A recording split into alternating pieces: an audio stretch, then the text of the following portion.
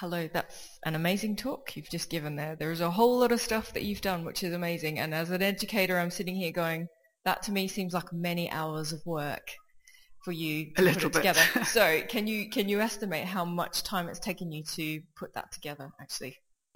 If I'm asked that, I actually don't think I could answer. I don't have any idea. It's work in progress. It did take a huge amount of time to put together. I started working on it before it went live, but only about 6 months before, and my children know large amounts about it because there's quite a lot was midnight oil before it went live. But they can talk, and they've drawn sketches about various components of it, bless them. But yeah, no, it was a lot of work. That wasn't very helpful, I'm sorry, but it's very difficult to estimate. I find it interesting that you used a human scenario. And do you think that to teach the process initially? Well, it's just one of the assessments to begin with. I think when people come onto a program like that, they're very reticent. They're really worried that everybody's going to know more than them. They know differently. And so I just wanted to take everyone into the same place, put them on a level playing field, and then also it has the added benefit of the fact that we've got huge amounts of information, and it's a practical scenario everyone can relate to.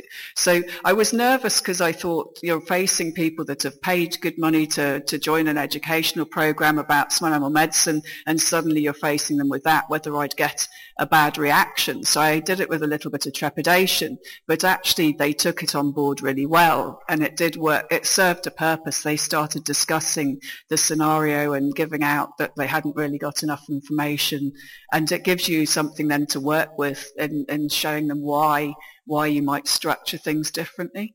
I've wanted to do that in our program and received some pushback from faculty who said, oh, they only want animal cases to look at. But maybe in your case, doing it at postgrad level. I was going to say that. I think you possibly, you have a tolerant audience in some ways, but then they're also quite critical because they know that they're paying to achieve an end. But I think that if you can bring them along with it and they can see why, and actually this year was great because Carolina did a little intro with the guys that came on site and said that once people know why they're doing something, they're pretty open.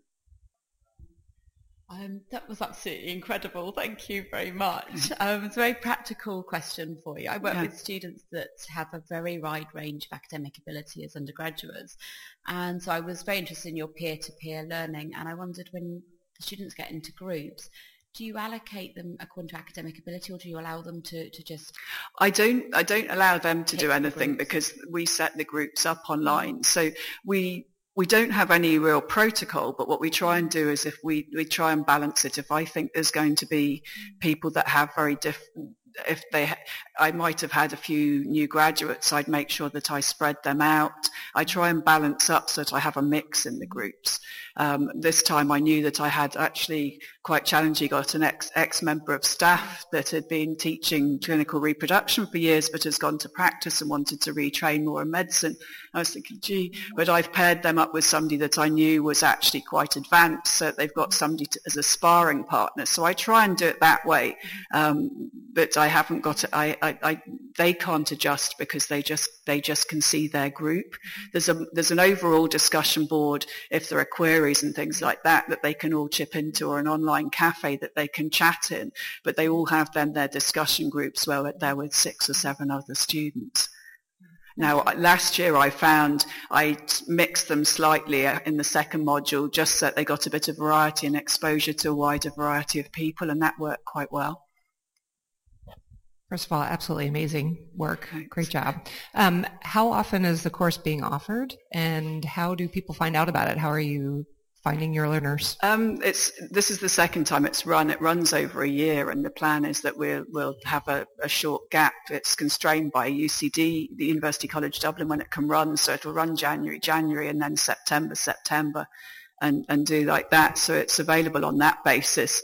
Initially, it was advertised more within the country, and then I took to BSAVA to promote it. It's got accreditation as an alternative route to the advanced practitioner. status. So I hope that once that's become more obvious by being translated into somebody applying for that then we'll get more applicants. But obviously at the moment it's set up for a maximum of about 35 people, because otherwise you wouldn't be able to manage the discussion groups. So it has that limit, but at the same time, that's still plenty to be keeping me occupied. Yeah, also thank you for the great talk. I may have missed it. I think the participants have to pay a certain amount. And do you think you will ever, regarding the large amount of work you had to invest, do you ever think that they will refund it in a certain way? And the second question sorry, is... I didn't understand that, sorry. Do you think that in a certain way can the participants refund you somehow regarding the large amount of work you have put in? And also regarding, have you further plans for the course? Do you want to make it more international, perhaps engage more people from abroad to manage these discussion groups to make it more open? Yeah, I think that's interesting. I mean, I was given the remit from the head of school to develop it, and I embraced it because although daunting to take it on yourself, there's nothing more rewarding than only having yourself to be answerable to and do it how you want to, which was actually really quite refreshing.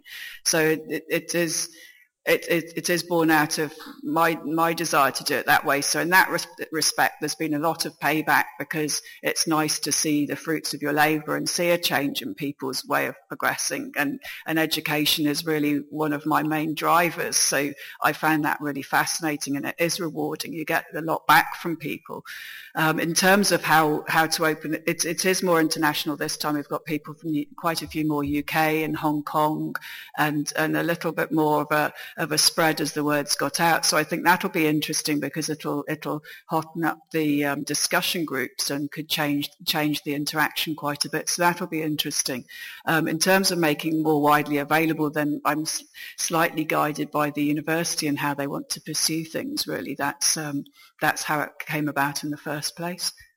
I want to bring quite a few of the aspects, and what I want to do actually is create a stream through the veterinary program is really what I want to be able to do, but I need to bring them around to that. But that's my master plan.